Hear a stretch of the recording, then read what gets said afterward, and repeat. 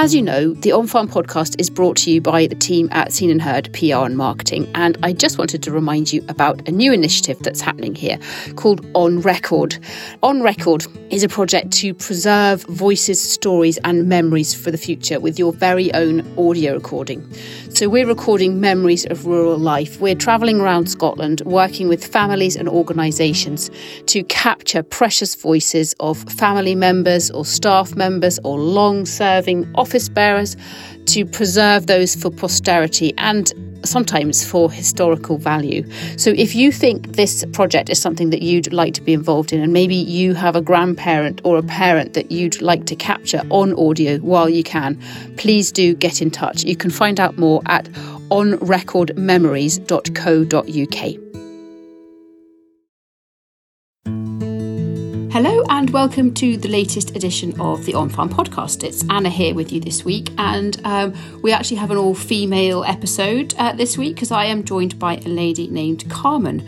Carmen is from an organisation called First Port, and I'm not going to steal her thunder by telling you what she does, but I will tell you that she's been working on a great project which is looking at innovative solutions to rural climate change challenges. Now, as we know, those are quite numerous, but she's got some fantastic examples of what's being done to combat that.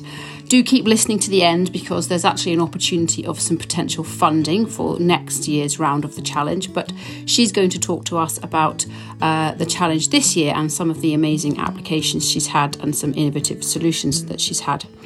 Now, this episode is once again sponsored by Gillespie McAndrew, the Scottish legal firm, so we are incredibly grateful to them and send them our thanks. But meantime, I hope you enjoy listening and perhaps feel a little bit inspired.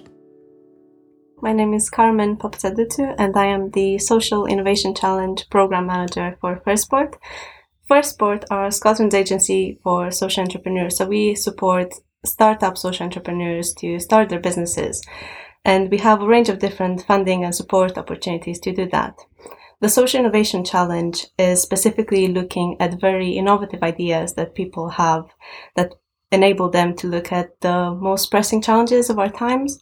So in the past, we had a slightly different program called the Social Innovation Competition, which would award three £5,000 awards every year in response to a theme. This was funded by the Scottish Government, and we are still supported by the Scottish Government. But this year we launched the Social Innovation Challenge, which is a redesigned program. This time we had a 50,000 pot award pot available. And again, we looked at a specific theme, this time being climate change challenges faced by rural communities in Scotland. So we are very keen to get innovative solutions from the communities themselves in response to these challenges that we know that they are facing. And I think it would be fair to say, although correct me if I'm wrong, that people in rural areas can be disproportionately affected by climate change issues, whether that's because of infrastructure challenges and transport challenges. Is that fair to say? Is that one of the reasons why you focused on rural areas for this particular challenge? Absolutely. So we know that people in rural communities, as you say, are disproportionately affected by climate change challenges. But knowing that, and there is research available on that, before we launched the challenge, we wanted to make sure that we really understood what that meant. So I engaged with stakeholders and social entrepreneurs from across Scotland, most of them living or doing their social enterprises in rural areas, to really understand how those challenges are affecting them in their day-to-day lives. There were issues caused by the infrastructure or the lack of infrastructure, the effects of, for example, extreme weather events, which we are seeing more and more, were felt much more in communities, and the general resilience of these communities was something that they could really feel as being undermined by these extreme weather events, and the lack of infrastructure, and something that they really wanted to focus on. So that was very important to us, to make sure that we heard them and that we were looking for solutions that could contribute to that resilience that the rural communities have. What do you think really are the key issues facing rural communities at the moment with specific relation to climate change? So some of the strongest themes we got from the user engagement with around the challenges faced by rural communities were transport was one of the big ones.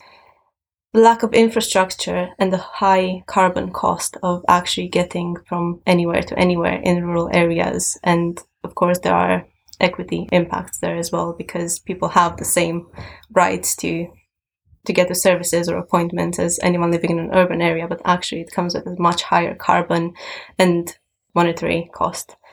So transport was a big one. The lack of options around renewable energy, especially around retrofitting homes, because a lot of homes in rural areas are actually quite an old stock, or they can't really be easily retrofitted. So that involves a huge cost. And then there are also issues around actually getting contractors to come and do this work. There is either no one available or someone available in 6 months' time at a huge cost. And that was also seen as, potentially a lack of, there's just not enough demand in rural areas, or it's not aggregated demand, so contractors aren't willing to travel. There were issues around resilience in the face of extreme weather events. So a lot of rural communities have been completely cut off by some of the storms we've had in recent years, sometimes for days on end, where they've had no access to power or electricity. And that really highlighted the need to become more resilient and more self-sustainable within their local areas. And there were also issues around access to local produce or sustainably grown produce, as well as waste disposal. And some of the farming practices aren't. Sometimes things happen that shouldn't happen, and even when legislation is introduced that should be banning the unsustainable practices, there is no support on the ground to actually help people make the transition. They are sort of left in a limbo with no support to actually change how they do things. So quite a lot there actually to be addressed. So in summary, the challenge involves a £50,000 pot of money and social enterprises across Scotland who've got an innovative idea to combat climate change were eligible to apply for some funding from this pot. Now, I don't think you know yet who has been successful because applications have not long closed. But can you tell me a little bit about some applications that you've had to give us some examples, or applications that you've worked with or projects that you've worked with in the past, just to kind of give us an idea of what types of things this pot is going to be contributing towards? Of course. So as I mentioned, the Social Innovation Challenge being a redesigned program, it's not been run in this way before. And as you said, even though we don't know yet who the winner will be, we have recently announced the shortlist. So I can tell you about the 4 shortlisted ideas. Oh, yes, please do. Please do. So we received a total of 13 applications this year in response to the challenge. And the 4 shortlisted applications are from different corners of Scotland. So we have one from the Far North Community Development Trust, who are based in the very north of Scotland.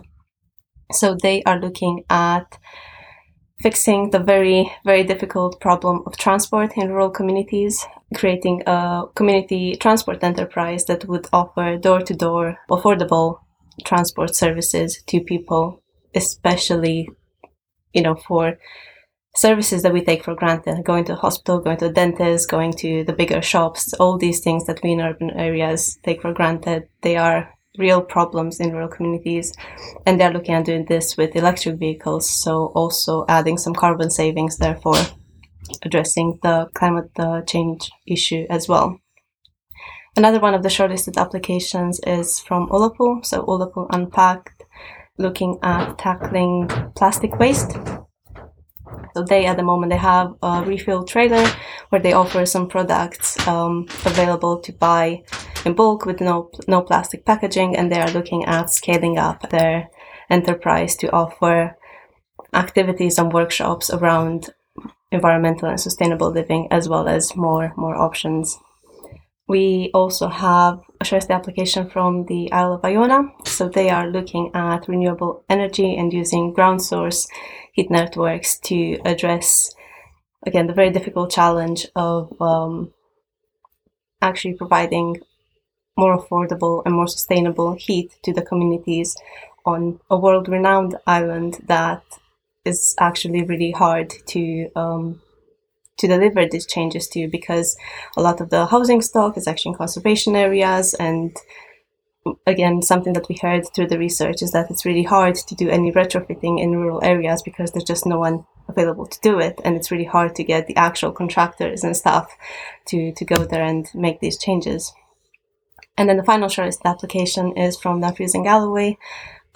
Propagate have a food hub, the Glenkens Food Hub, and they are looking at using local food producers, and again, focusing on regenerative farming practices and sustainable farming practices, and offering food grown through these sustainable methods to the local community to make sure that they can access fresh quality produce on a regular basis.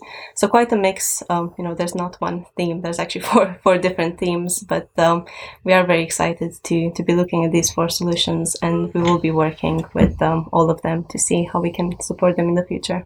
It sounds like, as well, regardless of who gets selected, it sounds like that's four new podcasts for me, because I could go and chat to each of those. And as you say, they're all very different, so we'd get a great different story from each of them. So how does it work then? Does just one project get selected and they receive the whole £50,000 pot? Is that how it works? Or do you divide the pot up between who you consider to be sort of the most impressive projects? So again, the applicants, they were able to bid for up to the maximum amount. So we only have one pot of £50,000, and they will go to a panel, they will pitch their ideas, and then the panel will choose the winner because they have all pretty much bid for close to the maximum or the maximum. We won't be able to spread it across them, but we have made a commitment that because these are all good ideas, and I'm sure you can see that. Yes. We will see how we can support them and work with them to promote all of these 4 ideas, regardless of who the winner of the award money is. Yeah, and I suppose that's the thing. One of the reasons why they've applied to your pot is perhaps because there aren't many other avenues that they can go down to try and get funding for these ideas, and often it's very difficult to self-fund something like that. So I guess that's one of the benefits, is that you're enabling a project to happen that otherwise may have never seen the light of day. Yeah, I mean, credit where credit is due. A lot of these enterprises access support from other funders as well, and we're sort of part funding them if we do indeed manage to, if they are one of the winners. It's a feature of social enterprise nowadays that they do have to have different networks and work with several funders in order to get an idea off the ground, and that's part of why we started the Social Innovation Challenge, and it is the biggest grant that Firstport are offering at the moment, and we are really excited to be able to support a really worthy social enterprise. And I'm just really excited to see who the winner will be. Yeah, well, likewise, we'll follow the process and hopefully speak to them for a future podcast. And as I said, maybe the other 3 as well. I suppose I'm curious, we identified, didn't we, at the beginning, that rural populations are disproportionately affected by climate change. What would you think are the key barriers then for them to solving some of these problems? We've identified what the problems are, but what are the barriers to prevent them from... Nobody can wave a magic wand, but what's stopping them from having solved some of these issues before now? Well, funding is obviously one of the big issues, but also there's quite a lot of energy and commitment required. These solutions, the ones that work, most often come from the community themselves, but that is a lot to ask, and quite often people have to self-mobilize and put their own time and their own energy into coming up with these solutions, going to the funders, getting support. So it's quite a lot of commitment to ask from the members of the community themselves. But I think that the more we share knowledge and we share information about what works in a particular area, and if communities can inspire each other and help each other, and there is a lot of appetite for that kind of stuff, more can be replicated. Again, when we were doing the research, something that we heard from the people we were talking to was that innovation means something very different in a rural context than it does in an urban context. And that was something we really wanted to take on board. So something that's new in a particular community, whether it's new to that village or whether it's new to the area, even if it's been done in Glasgow 7 times over, that doesn't mean it's not innovative in the local context. We need to recognize that, and we need to continue putting resources behind the people who want to do something and support them to do it. And yes, that can be funding, that can be opportunities for time and skill sharing. But there are also issues that, with all the goodwill in the world, communities won't be able, for example, to fix all the roads in in all of the highlands or all of the rural areas. So there are also issues that will need a bigger response. I know, and you will have known or learnt through your research that rural people are quite a determined and kind of tenacious bunch of people. So I'm curious as to what strengths you think that all of these rural people have in all of these shortlisted projects that will enable them to overcome some of these challenges and to really make that money deliver a hugely positive outcome. What is it about these people in these communities that's likely to generate such positive work? Oh, well, that's quite a difficult question to answer because there are just so many strengths. And all of these 4 ideas, what really set them apart from the other ones that we got was the strength of the community buy-in and how much they actually worked and involved the communities themselves in developing these solutions. So it wasn't just someone deciding, I'll fix your problem, this is what you need. It was actually all developed by involving everyone and listening to everyone and having that sort of democratic approach to solution building, which I think is really admirable because that takes time. That takes so much time and so much effort. And like I said, it's all self-driven. So there's that, but there's much more awareness, I think, of what needs to be done and how some modern or current practices aren't sustainable. So for this challenge, in particular, looking at environmental challenges and climate change, there's much more awareness of how actually things are changing. The growing seasons are changing. The fish populations are changing. We have more and more extreme weather events, which have left some communities, with no power, no electricity for days on end. So there's much more awareness that something needs to be done now. Yeah. Again, I'm curious because I think as individuals and even as small groups of people and small communities, it's easy to fall into a trap of thinking, I'm just one person or we're just one tiny community. We can't make an observable or concrete contribution to ameliorating climate change. And yet, actually, that's not true because you've seen 13 and now shortlisted to 4 small communities who can make a difference. But how do you think these projects, which in the grand world scheme of things are small projects, but how can they contribute to the much wider challenge that we're all facing and that the whole country and the whole world is facing?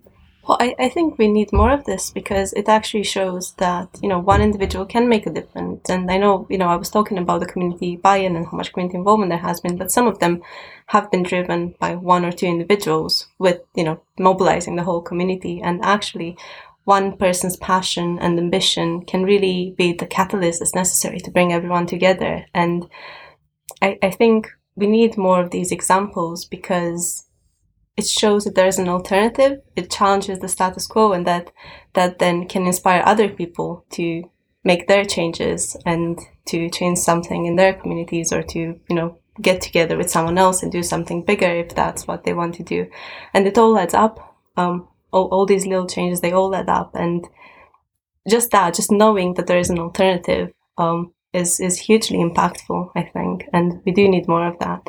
Is it part of the commitment that they make upon receiving the funding that they must then, I suppose, effectively tell their story to enable other people to learn from what they've done? Because, actually you've got phenomenal case study material, haven't you, here for how to demonstrate best practice and to show other people what can be achieved with effectively, small-ish amounts of money. So do you look to the communities to use themselves and to demonstrate themselves as an example to others? Yes, and that's definitely something we're looking at. We're already in discussion with the 4 shortlisted applicants to see how we can support them in creating case studies about the changes and what they're doing. But I think that comes naturally because social enterprise is all about giving back. So even before starting these conversations, again, it was very apparent in their applications that they wanted to share everything that they could about what worked, what didn't work, their business models, to help other communities who might be facing similar challenges implement their own solutions. And I think that's really admirable, and that's what, it's at the very heart of social enterprise ethos, and undoubtedly it will help others in the future come up with their own solutions. And I suppose the third wheel, or the third leg of the stool, you've got funding. The funding will come to whoever is selected. You've got the innovative idea, but then the third leg of the stool, I suppose, is skills to be able to use that funding and that idea and actually deliver upon them. How does that work? Is there part of the pot, or are there contacts and within Firstport and your network that can also help to upskill people and give them the tools that they need to maximise the benefit of this idea and this money? Absolutely. So whoever we do end up awarding the funding to, they will have regular contact with ourselves, and we will be looking at what their ambitions, what their goals and what their milestones are, and the skills that they need to get there, and where we come in and how we can support them. And that will depend, on a case-by-case basis. They might need a lot of support, or they might know exactly what they're doing, but we will still want to be involved in the conversation to make sure that where we can add value, we will. Our strength is very much in our network of social entrepreneurs that we have supported over the years. So we will be looking to create opportunities to bring people together. And, networking sounds like such a simple thing, but actually there's so much value in it. So we are already looking at an event on the 31st of October. We'll have an event in Perth where we will announce the winner of the Social Innovation Challenge. And that will be one of the first sort of networking opportunities, and also an opportunity to share the news about these 4 case studies. This is about legacy as well, isn't it? We've talked about case studies, but actually it's creating legacies within these pockets and these communities that could last for decades, if not longer. And I guess that's what's so inspiring about it. It must be frustrating for you that only one can be, or we think only one can be selected, and when you've seen so many projects come through that have got so much potential. Oh, it's only one that will potentially get the Social Innovation Challenge funding, but as I said, we are committed to working with all of these 4 shortlisted applicants to see how else we can support them. For some of them, depending on what stage they are, some of our other funding programs might be an option. So we will be continue to work with them and support them however way we can, because they are good ideas and there are things that they are needed. And more than anything, they all deliver really strong social impact. They all have the potential to make people's lives better, and that's what we're all about. So there are the environmental concerns, of course, but there's also benefits to be gained by, people, and we do want to enable that as much as possible. You can't separate it, can you? Really, you've searched, the challenge searched for solutions to climate change, but actually you can never separate that from communities and people and business and commerce and volunteering and goodwill, and all of those things fall under the same umbrella. I think it's really inspiring. And is this an annual challenge? Will I be speaking to you again next year? Do you think about what the theme is for next year and what's coming forward then? Yes, I'm very glad you asked. So we will have a different theme every year. So as soon as this challenge is finalized, we will start looking at what the theme for next year will be. So we'll have some way of determining this with the help of other people as well. So we won't set the challenge. We will be actually looking at what the most pressing challenges of our times are. I think we all have clues as to what that might be, considering the times we're living in. But yes, we will announce a new theme early next year, and then we'll have a new Social Innovation Challenge open around springtime. Perfect. So there you have it. Climate change is a challenge, but individuals and groups and communities and social enterprises have got a whole host of solutions that are all coming forward, and I think that collectively they can help us to all feel a little bit more upbeat and optimistic about how we can face that challenge. So keep an eye on the Firstport website if you think you have a project that might be eligible for next year. But that's all for this week. Thank you once again to Carmen, and thank you once again to Gillespie McAndrew for supporting this episode, and we shall be back. Actually, we'll be back in 2 weeks' time, because next week is half term for the majority of Scotland. So we're taking a week off, but back again in 2 weeks.